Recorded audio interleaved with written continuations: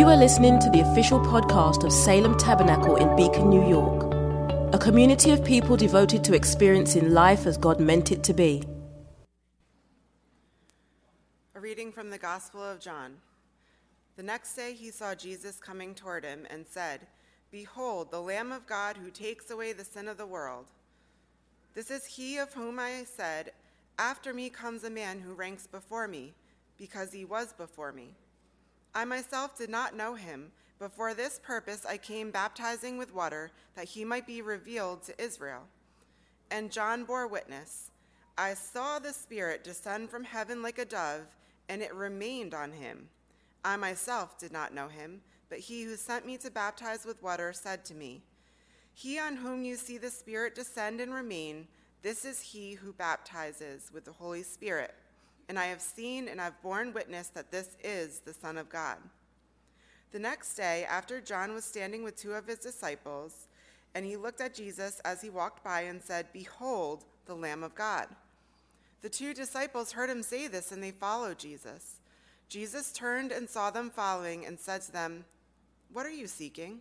And they said to him, "Rabbi," which means teacher, "where are you staying?" He said to them, "Come and you will see."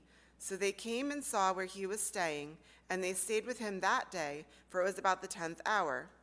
One of the two who heard John speak and followed Jesus was Andrew, Simon Peter's brother.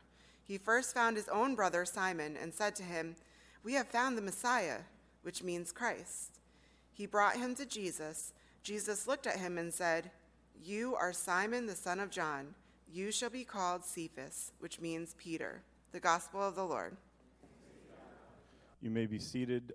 Just by way of reminder, first, this coming Saturday, the 21st at 9 a.m., it's $10 per person. We're having our men's and women's ministry together. We do not have childcare. It's something we're going to be working on, and so work on getting babysitters if you possibly can. Find a way to be here if you possibly can. If you have to split with somebody and one person comes and one person stays home, we will have the recording for you if you can't be here.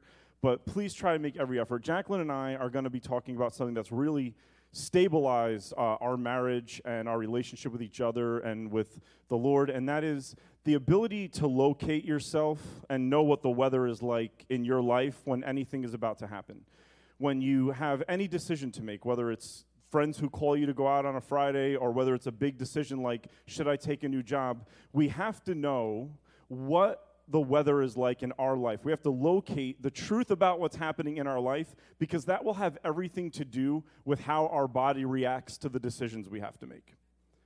And so many of us, because of positive things like let's just have faith, let's just have trust, we forget that faith and trust means knowing God and knowing yourself before you make a decision. And we're either not making decisions when we should be, or we're making decisions way too rapidly and out of impulse. And so we want to try to gather this and say, what does it mean when God says, "Adam and Eve, where are you?" What does that mean when he continues to say that to us? Where are you? How are you? What is going on with you? And so we want to talk about that. So please try and be here. I apologize for not having the sign up. Somebody accidentally filed it away because we're super organized, and we're so good at filing now that we filed away the actual important sign up document. So it's out there. You can sign up online. You can scan the QR codes now because we're dope and we do things like that. So we have tons of ways to sign up. Please do that. And also the final Sunday of this month, the 29th, is First Fruit Sunday, where we give in our first fruit offering. And there isn't childcare that day intentionally because we want our children to be part of what we offer to the Lord. Thank you. Thank you. Thank you. You're not at work, you're at church. Amen. You can say it here without getting ridiculed, okay? We want our children to be part of that with us. If your children get an allowance, if your children have toys, here's the thing about the first fruit offering. It's a difficult offering to give in, and it's one of the only one, maybe two, possibly three offerings we take in an entire year. Your first hour's pay, your first day, your first month, whatever the Lord impresses on your heart to do. It's difficult. It flexes the trust muscle, which is a muscle that we need flexed these days. But we also, as Steve said, we also need to teach our children the habit of giving. So we're going to have a bin here on Sunday. If they have a toy, if they have toys that they really like, listen, don't put Raggedy Ann into the bin, okay? Something that has been on the ground for 48 months. Don't do that. If there's a toy they enjoy, teach them about what it means to give something that means something to you. Bring them to the altar when we pray. The 29th is going to be a lot of worship in here. Not a lot of me talking, and everybody said. Why? It was a test, and you failed. This side of the room got like a C-. You were pretty quiet, but you're always pretty quiet over here. Failed. Des, your amen was a lot. Amen. Like, all right. She likes to worship. We know this, and that is true, and that is good. And that's what we're going to do, because giving and worshiping are the exact same thing. Right? When Abraham was going to bring Isaac up the mountain, he said, me and the boy are going to go worship, and that's exactly what they were going to do. And so we want everybody to participate in this. We as a church make ourselves, when this offering comes in, we set aside a chunk of that and we wait to see anything that the area around us needs, and we immediately are the first ones to the table. And so this is something that's important. It's something that is traditional here. And so set aside some sort of first fruit offering for the final Sunday and bring your children. Let's fill the place with our families. Amen? If you're watching from home and you're not here because you had yourself a fun night last night, don't do that. For starters, we're going to talk about this today. The choir is here. I'm going to preach to the choir. I'm also going to preach to not the choir today. It's a pastor congregation kind of day here. So we will see you on Saturday at the Men and Women. We look forward to First Fruit Sunday in a couple of weeks. We are in a series that we began called Putting in the Work. And last week, we talked about how King Herod wanted other people to read the Bible for him. King Herod wanted other people to go find Jesus for him. And he wanted other people to put in the work, and he could just reap the benefits of it. And there are so many times where we know where we need to be, and we know what it's going to take to get there, and we just wish we could press a button and be there. But we have to put in the work. We have to actually work on ourselves this year. This year, we need to truly work on our own self, not the other self that we may live with, not the little selves that may be running around all over the place, but we need to work on our own self this year and really ask, where can I grow? Where am I being indulgent? Where am I being controlling? Well, Pastor, I don't think I am. You are. Just say it for you. You are. We all are. And this is the year where God wants us to go back to the basics and offer our heart to Him again and say, where do I need to grow? Where has the slinky kind of snapped back from where it once was? And where do I need to grow? Where can I be more generous? Where can I be more patient? Where do I need to pick up new spiritual disciplines and maybe let go of some vices that I've been thinking about too much of? Ask yourself this question. Salem, listen, I love you, and that's why we're going to preach this message today, okay? Ask yourself, what in your life is keeping you from feeling the truth about who you are? It could be your busyness. It could be the way you eat. It could be the way you gossip or complain. It could be, drinking, and you know me, drinking is not wrong, but the misuse of alcohol can be devastating, especially, you ready, the slight misuse of alcohol. The slight misuse of it. I'm not one of those pastors when people say, what kind of church do you pastor? I don't say, I pastor a church where we don't drink, don't smoke, and don't listen to rock and roll. I don't do that. But on the other hand, I'm sensing deep within myself that there are vices that we have let way too into our life over the last 2.5 years. Way out of bounds. Way out of bounds. Phone usage, food usage, drink usage, the reasons why we're busy. The dopamine hit that accomplishing can give us sometimes keeps us from accomplishing in the right areas, and we accomplish in the wrong ones. So we need to put in the work this year, slowly, at a good pace, not on an aggressive march forward, but I like what God says to Abraham. Every place where the sole of your foot treads will be promised land to you. Just step by step. Baby steps. Baby steps turn into toddler steps, turn into teenage steps, turn into adult steps, right? So start, but move. Move forward this year. When we got into the season of Epiphany that we're in right now for a few more weeks, it really stood out to me this year as the most important season for us as a church.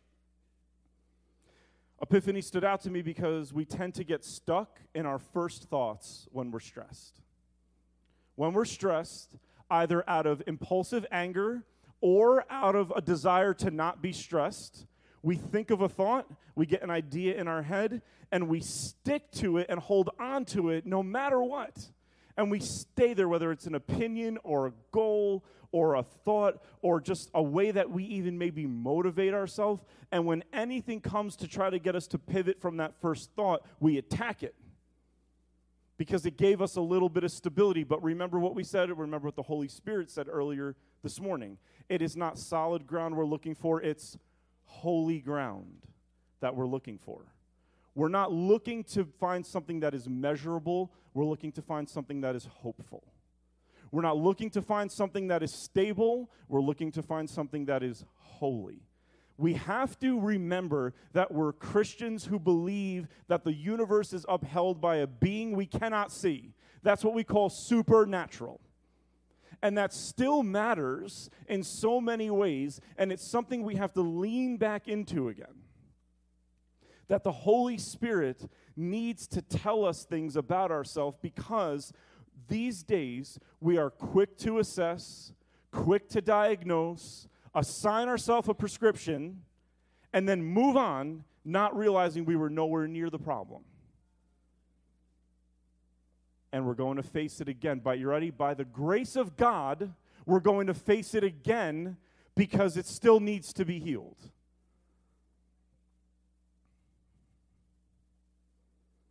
I, this morning, had such a vivid memory of feeling very stuck in my life. I was driving every day from Fishkill to Katona. Does anybody drive on Route 684? Can we just collectively rebuke Route 684 in the name of the Father, the Son, and the Holy Spirit? I remember I would leave. I was in a place in life that I didn't want to be. I was driving to a job I did not want to have. And the journey from where I didn't want to be to the job I didn't want to have involved a ton of traffic there and back. And I would always lust after the other side of the highway. Look at them moving. And then it would get bad. Like I would be driving, and on the other side there would be a really big traffic jam. And then when I drove past the traffic jam, I'd laugh at the cars who didn't know the traffic jam was coming. Look at you guys going 65. You won't be, right? You get real grumpy when you're stuck, hands on the steering wheel, angry. You start to think about people who maybe are standing in your way, like why your life isn't where you want it to be, and you're stuck in traffic, and your boss can be domineering, and the work doesn't even feel fulfilling to you. I was stuck, and I remember saying to myself over and over and over again, if I had the job I was called to, I would never feel stuck again. Oh, man. Younger Bill. Naive fella. Being stuck has nothing to do with being where you want to be or where you don't want to be. Being stuck has everything to do with your posture toward the Lord. It has everything to do with your posture toward the Lord. And I just, from that testimony, just wanted to say that at that time in my life, I just needed Jesus. Not two, I just needed Jesus in the car with me. in the traffic jam with me. Stuck. Driving home on the Taconic. One person hits a guardrail and we all can't get home for 3.5 weeks.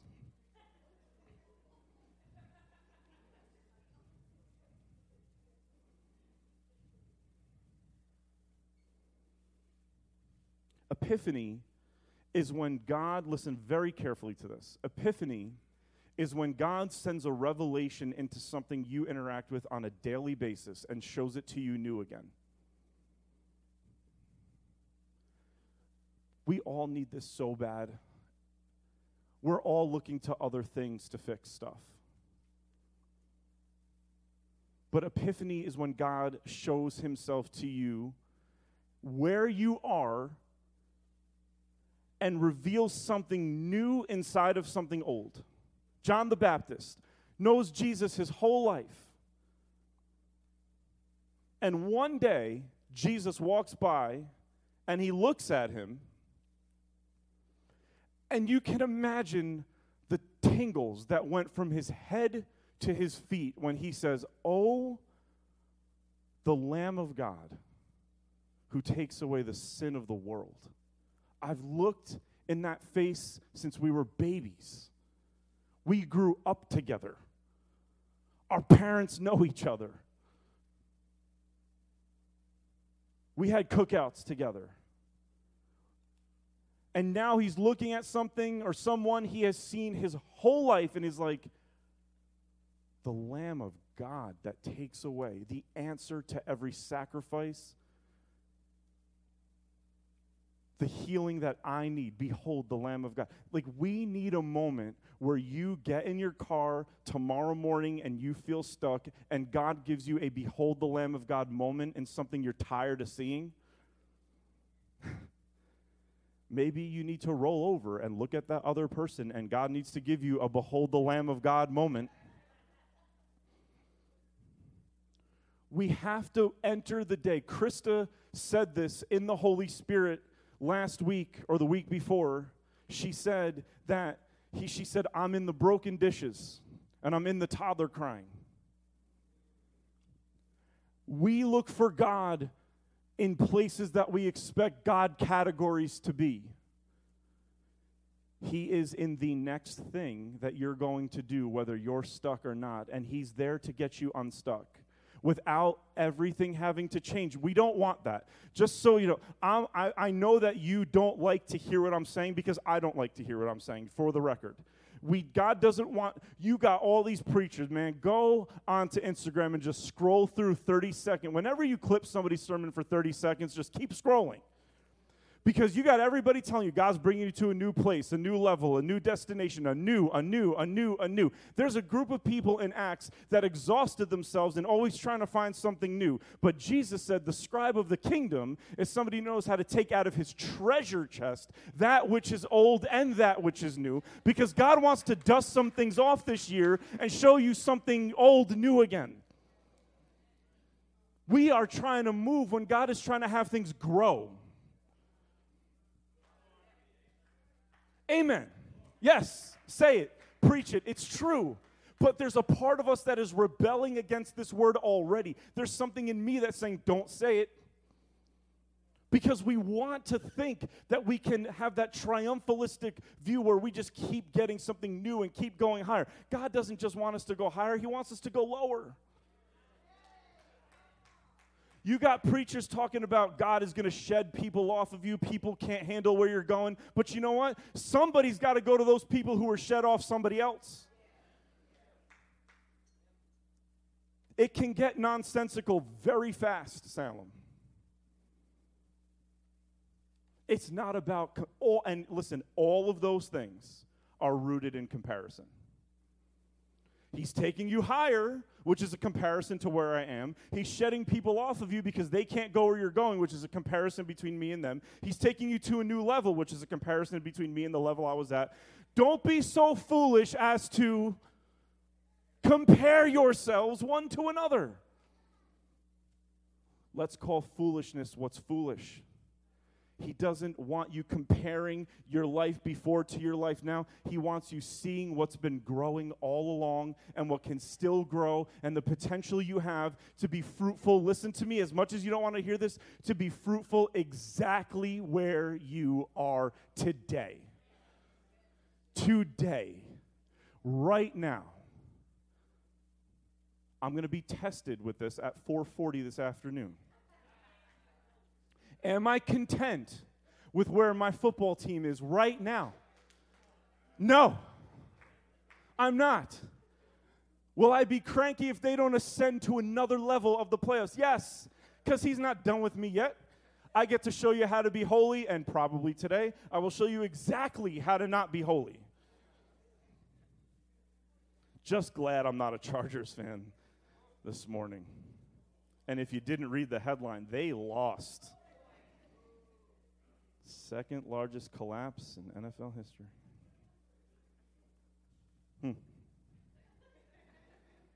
I just realized my sweater is the same color as the carpet. I have such ADD, it's not even funny. I'm back. Epiphany is being able to leave a situation, to be able to walk into something, and then when you're there, pivot. We talked about this, to pivot. But on the basketball court, in order for one leg to pivot, the other leg has to be anchored so you can pivot with the ball, right? See my skills? Look at this, right? You have to have one part of you has to be anchored so another part of you can pivot. If none of you is anchored, it's not pivoting. It's being driven and tossed by every wind and wave that comes into your life. If both feet are anchored, it's called being stubborn. But part of you has to be anchored so that part of you can pivot. Again, if everything is pivoting, you're driven and tossed. You have no control over your life. If none of you is pivoting, it's rebellion. It's stubbornness, stiff-neckedness. But when part of us can be rooted and anchored in the right things, in Jesus Christ, the rest of us can pivot and move and make adjustments as we go. I brought up the Jaguars last night because this quarterback threw he's the first quarterback in NFL history to throw 4 interceptions in the first half and then throw 4 touchdown passes in the second half. They made adjustments. They didn't get down on themselves. They didn't say it's over. They didn't say, you know what, let's just do this other half. Let's not get anybody hurt. They won because they made adjustments. They pivoted in dire circumstances with the clock running out. And many of us feel like the clock is running out on our life. The clock is running out on our parenting. The clock is running out on our goals. And we're so far behind, just tiny little adjustment, and you could win. Tiny little adjustment, and you could win. But something has to be anchored. Listen, in the post-COVID world we live in, we have lost our appropriate anchors because here's why. This is a statement that can be reductionistic, but I'm using it to explain a lot of things that I don't have time to explain. Our homes became hubs. Our home became a hub. What do I mean? We used to have a place called home that we could anchor into, and we would go to work, and we would come back home. And we would go to church, and we would come back home. And we would go to our friends' houses, and we would come back home. All of a sudden, for 2 years, home became where we went to work. It became where we hung out with our friends, and it became where we worshiped. And it still is where some people are who could be here are worshiping. Okay? And so we either lost the sense of anchor, or we anchored into home so much that we're having trouble leaving it. And we need to make home healthy again. Amen? I want to read this Isaiah text to you real fast. It says this. Listen to me, O coastlands, and give attention, you peoples from afar. The Lord called me from the womb, from the body of my mother. He named my name. This is about Jesus, this is about Israel, and this is about the church. He made my mouth like a sharp sword. In the shadow of his hand he hid me. He made me a polished arrow. In his quiver he hid me away. And he said to me, you are my servant, Israel, in whom I will be glorified. But I said, I have labored in vain. I have spent my strength for nothing and vanity. Come on. Some of us need to say that truth. I've done what you've told me to do. I'm trying to do what you've told me to do. I'm working my hardest to do what you told me to do, and it feels like it's in vain, and it feels like it's for nothing. You're calling me back from the coast because I'm so far away trying to do the best I can. I don't know where home is anymore. Yet surely my right is with the Lord, and my recompense with my God. And now the Lord says, he who formed me from the womb to be his servant, to bring Jacob, church, Jesus, back to him, that Israel might be gathered to him. Listen, for I am honored in the eyes of the Lord, and my God has become my strength. For he says, is it too light a thing that you should just be my servant to raise up the tribes of Jacob and to bring them to be preserved in Israel? I will make you as a light to the nations, that my salvation may reach to the end of the earth. We will stop right there. What does all this have to do with being anchored? He's calling out to the coastlands, and he's bringing this person home. He's bringing Jacob home. He's bringing Israel home. He's bringing Jesus home, and he's saying, I know you're laboring so hard, but you're losing your anchor, so I'm bringing you back here to remind you of who you are. You're my child. You are fearfully and wonderfully made by me. Just before Jesus went out to the wilderness, God anchored him and said, this is my beloved Son in whom I am well pleased.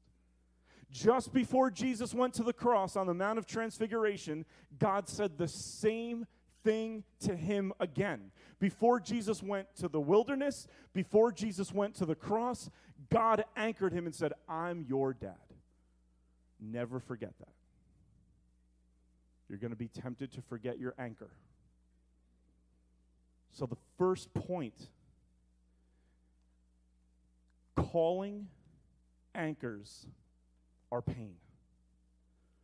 Calling anchors are pain.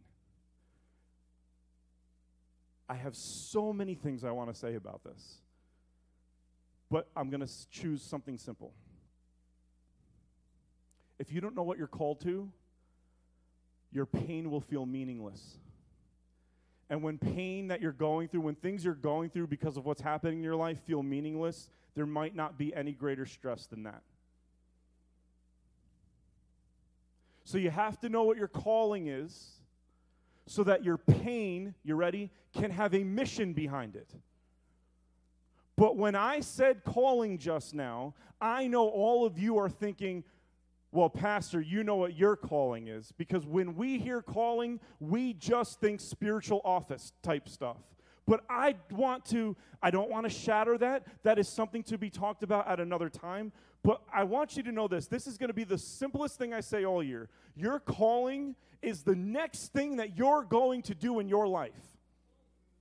And stop trying to find something else. Are you a mom? That's your calling. Are you a dad? That's your calling. Are you a friend? That's your calling. Are you an employee at a job you hate? Then your calling is to be at a job you hate and show the love of Jesus there. Whatever it is you do next, that is what you are called to. Own it. Own it now. There are so many people. I don't want to be defined by being a mom. I don't want to be defined by. I need to do more. I'm too much gold for this cheap place. Like what? Stop it. I gotta fly. No, you gotta stand. Stand. Whatever you do next, that whatever you're in right now, when you can own that.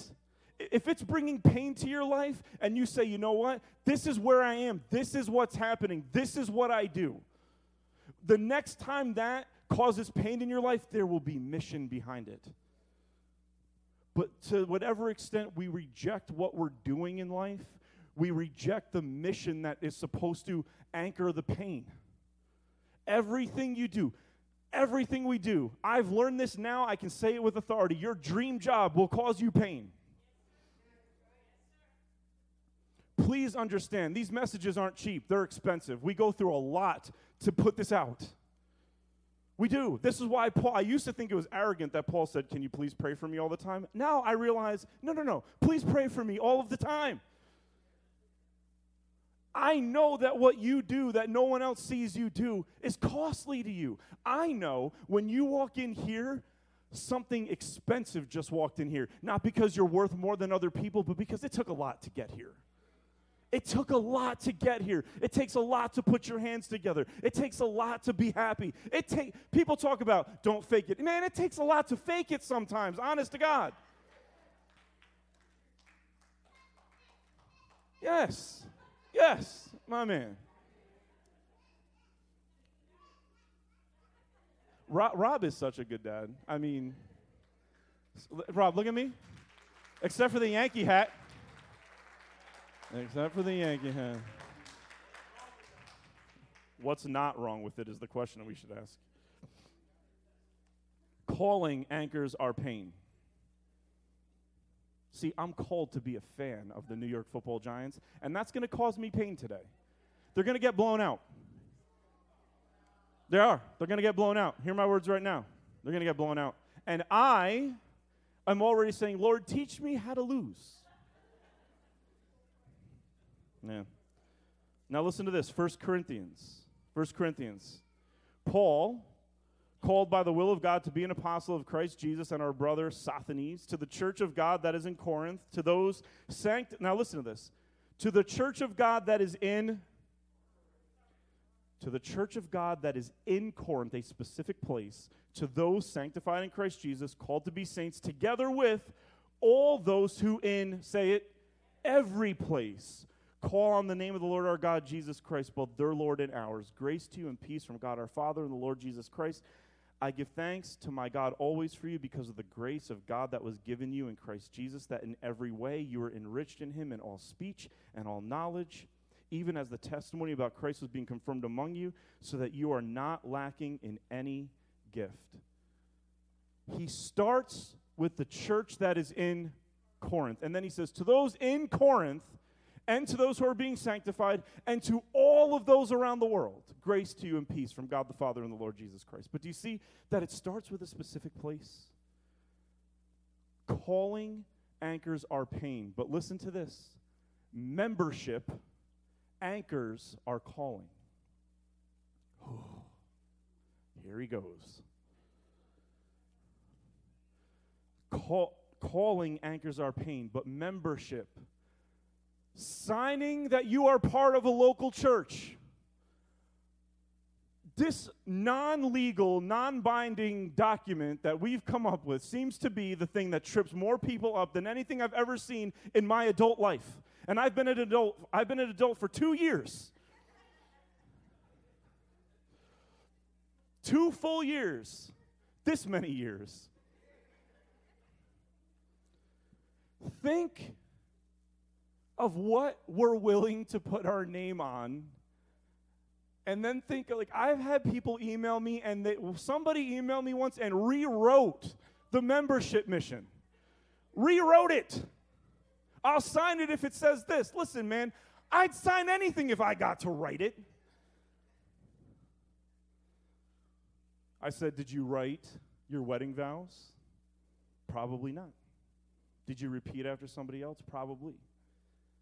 There's things that we don't necessarily get to have on our terms that show our faithfulness and integrity. I went to the 84 Diner. I got myself a Philly cheesesteak. I used my credit card to pay for it. Yes, Pia. Delicious. In the name of Jesus. I signed my name on the credit card slip. How is it possible that I might be able to sign my name to a Philly cheesesteak but not to a local church? Please explain.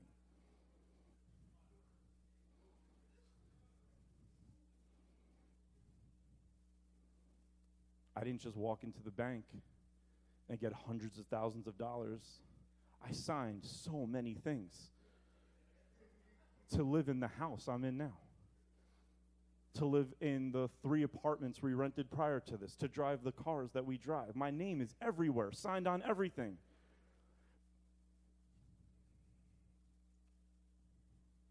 If you don't anchor yourself to a local church, you are going to be driven and tossed by so many different Christian ideas, it'll make you dizzy. Not just evil ones. We need to be anchored to a place so that we can go places and come back home. You want your home to be stable, you got to go there. You want your job to be stable, you got to go there. You want your spiritual life to be stable? Salem, you got to come here, and you got to come here more than 2 Sundays a month. I'm going to continue on the soapbox for a minute. Back in the day, I've heard it said, you know who a person is. You know how they value Jesus by looking at their checkbook. This is true. Amen. Amen, Pastor. Yeah, amen. That's true. That's true.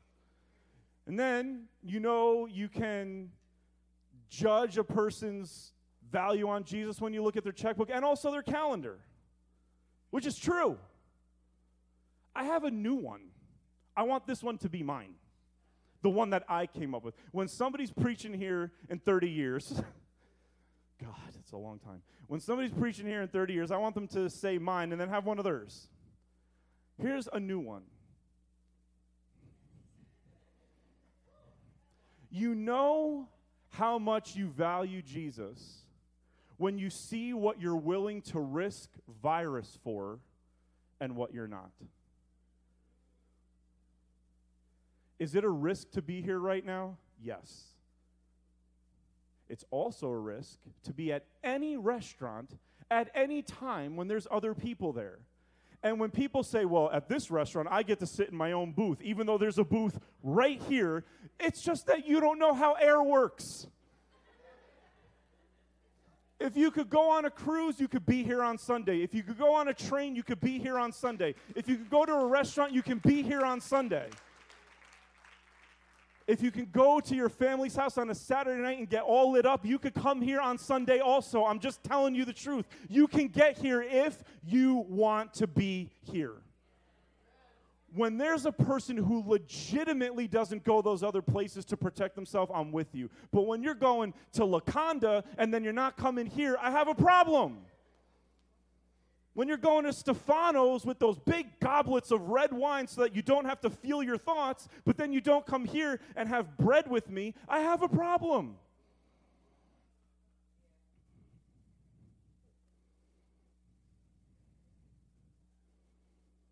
I didn't say this for years because it wasn't the time to. I had leaders saying, you got to call people back to the building, and I was saying not yet. Now I'm saying yes. It's time to start risking a little bit for Jesus. We risk so much for so many other things. Odds are the meal you had at Stefano's was more of a risk to your heart than the air you're breathing here would be with the Holy Spirit in it. I'm not trying to be cute. I'm telling the truth. It's the truth. I'm not mad if this room is not full.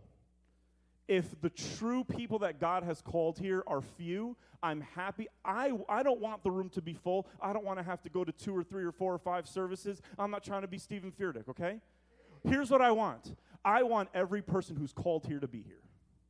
That's what I want. That's what any good pastor should want, is for the people who are called here to get here. I'm not saying don't go on vacation. I'm not saying don't miss, but really start to ask yourself. Really start to ask yourself, in the last 2 years, has the going away gotten a bit much? Has the concessions on Saturday, remember back in the day we used to say, live your Saturday in a way that gets you to Sunday healthy. We don't do this anymore. We don't do this anymore. You want to know why? Because last night I did that. I watched the game. I went to bed at halftime. I was like, Lord, I'm putting you first. I'm going to bed at halftime. And I missed the 3rd greatest comeback in the history. I woke up and I was like, no. The first, no. Yeah, man, we have to start saying, listen, if I said you go to ShopRite but you don't come here, you go to work but you don't come here, that person would probably say, well, I need to be at those places. Do the math at what was just said. I need to be at those places, but I don't need to be. You do. Here's why. Because I need you here. Steve needs you here. Aldo needs you here. Desiree needs you here. Kerry needs you here. You don't come to church primarily because you need to go. You come to church primarily because somebody else needs to see your beautiful face worshiping Jesus here.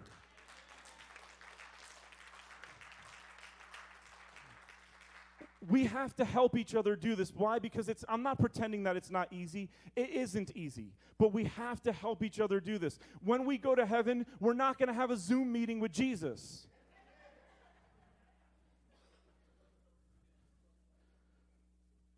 Calling anchors your pain, but membership anchors your calling.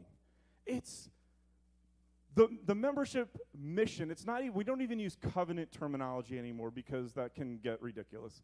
It's a membership mission. It's out on the information center. If you're a member here, your deacons have already emailed you because I told them to. And if they didn't, please come tell me, because I have a deacon meeting this Thursday with them. If you have never been a member here, there's a membership form out there. And here's the thing. Do I believe in this? Of course I do. Because baptism makes you a member of the body of Christ. And so connect yourself. You don't have to be here for more than 10 minutes. This document is saying, when you sign it, what you're saying is, as long as the Holy Spirit tells me to be here, I'm a part of this family. That's it. We do it everywhere else without even praying. I'm going to move on now. I have the whole year. Thank you for indulging that. Final one. The gospel text. And I'll say this quick because I see what time it is. John the Baptist has worked his tail off. My man's eating locusts and wild honey. And I had a good laugh about this, Jacqueline, because we're doing the Mediterranean diet. I have lost a few pounds already. I feel good. I feel like I have more energy. It feels nice. But you're not allowed to have, like, white sugar for a while when you start it. And I'm like, even John the Baptist got to have honey. Like, you know you're hungry when you're reading the Bible and you're jealous about what John the Baptist got to eat. Locusts dipped in honey? At least there was honey. I'm over there trying to make a cup of tea, and I grab the honey. She's like, hey. I'm like, where'd you come from? Yeah, right there. Anyway. His disciples are with him. He has lived in the wilderness his whole life on sand. And he has developed a following. And Jesus walks by, and John says the right thing about Jesus, and his disciples get up and leave him. And somebody says, are you upset that they're leaving you? And he says, no, I have to decrease so he can increase. Here's the thing. So many of us, when we do the right thing and we lose something, we think something went wrong. But calling anchors our pain, and membership anchors our calling, and Christ anchors our membership. John the Baptist knew his calling. His calling was the one who prepares the way of the Lord, and he knew where his membership was supposed to be. It was in the wilderness. He knew his calling, and he knew his place. So when people left him, when he suffered decrease, he knew it was because he did the right thing. But you can only look at decrease, you can only look at when things go wrong and have some sort of hope grow up in it if you're anchored to calling and you're anchored to place. Listen, if you had the worst year of your life last year, you need to be anchored to a community of people more than ever. And when you're going through your worst, it's the hardest to be anchored to people, especially church people. We're annoying. The minute you say, hey, I'm just going through a lot, you're bombarded with answers. I just want ears. I don't want mouths. I just want ears. Just hear me. God gave you 2 ears and 1 mouth, so listen twice as much as you speak, right, Frank? Yes? Dusted off an oldie but a goodie there from my big brother. I wonder if you said that to me originally. It didn't work. Yes.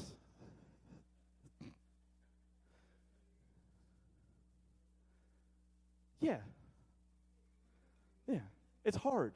It's hard to jump into a group of people, especially people that you know, especially people that know you, when your heart is broken. When things are getting less, not more. That's where you need to be. John knew his calling. John knew his place. he was so honest. He was so free that even in prison he could say, Jesus, he could say to his disciples, can you guys just go? I just need to hear one more good word from him. Ask him if he's the one. Are you serious? You want us to ask him if he's the, please? I just want to hear you come back, and whatever he says is going to be music to my ears in prison. Sometimes you just need to hear that Jesus is the one. I'm in financial ruin, Pastor. So much is going on. First, let me just tell you, Jesus is still who he was. And he still is who he will be. And he's going to take you every bit of the way through this. All of that to say, and we can stand to our feet, and the worship team can come up. At the end of the story, Jesus says to Simon, your name is no longer Simon, but it's Cephas, which means Peter, which means the rock. When you anchor yourself, God turns you into an anchor for other people. Now listen to me. God wants you to anchor other people, not to imprison them, and not to let them do whatever they want. Anchor them. We are tempted to go to extremes. That's why Isaiah calls people back from the coastlands. Come back from the extremes, Salem. Your job is not to let people around you do whatever they want. Your job is also not to put them in prison. It's to anchor them. Hold them for a moment. Hold them long enough for them to have a chance to hear. Jesus is still the one. The blind see, the deaf hear, the lame walk. Broken hearts will be healed. Systems will change. Well, Pastor, not in our lifetime. No. But they will change. Our hope is built on nothing less than that promise. Our anchor is hope. If you're looking for something you can measure to stabilize you, you will be dizzy for the rest of your life. Because anything that you can measure is not stable enough to stabilize you. Hope is our anchor. And when you can't have it, Salem, when somebody in this room can't have it, then I want somebody who has it to give it out in spades. If you're walking in a season where you feel strong, where you feel stable, where you feel right, be generous with that energy. Be generous with that positivity. Be generous with that hope. It's not just for you. It's not the product of what you did right. God gave you something for somebody else. Don't hoard it. Don't keep it. Open up your front door and let somebody in. Man, if you can't find it, find somebody who has it. And just ask them to put their hand on your back and pray for you. And when you pray for somebody, don't pray all the things you think they need to hear. Lord Jesus, let Jen know that you are enough for whatever the next thing is that she needs. There will be oil in the jar for the next thing. Now, I know how messed up she is. I could have just prayed it all right now. You've heard people do it.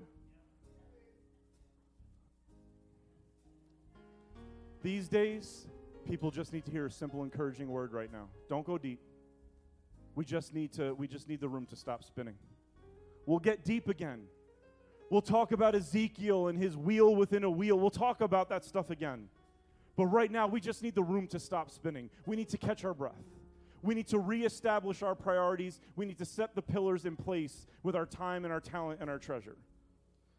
It's not going back to legalism. It's just setting things right so that we can grow, so that we can receive the fruit of the Spirit, and it's got a trellis to grow on.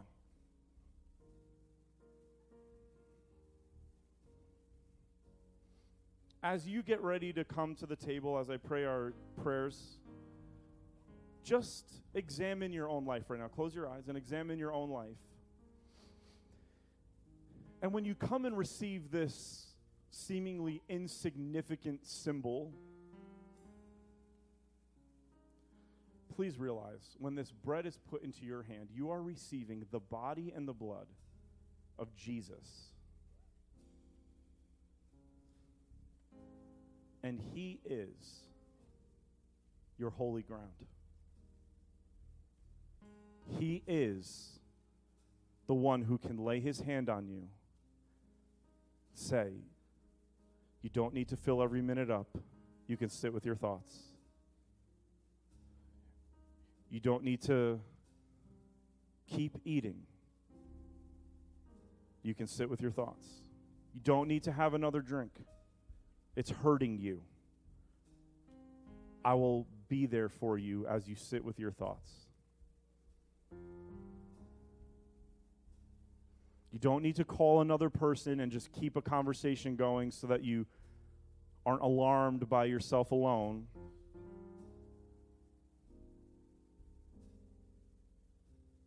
You don't need to be the one who's constantly encouraging everybody else as a way of masking your own pain. Salem, do you know how fast I could hide behind preaching? Anything can become an idol. Anything. Especially good things, especially tasty things like gossip and wine. When you receive this bread, you are receiving healing for your soul this morning. This is bread for the journey. This is manna. This is everything the Bible was trying to get to in Genesis that we finally have now. When you come to this table, you are seated in the presence of your enemies, and he is anointing your head with oil. Holy Spirit, I pray that we would all be brought to the moment where, on the night when he was betrayed, our Lord took bread. And when he had given thanks, he held it up. And he said, this is my body, which is broken for you.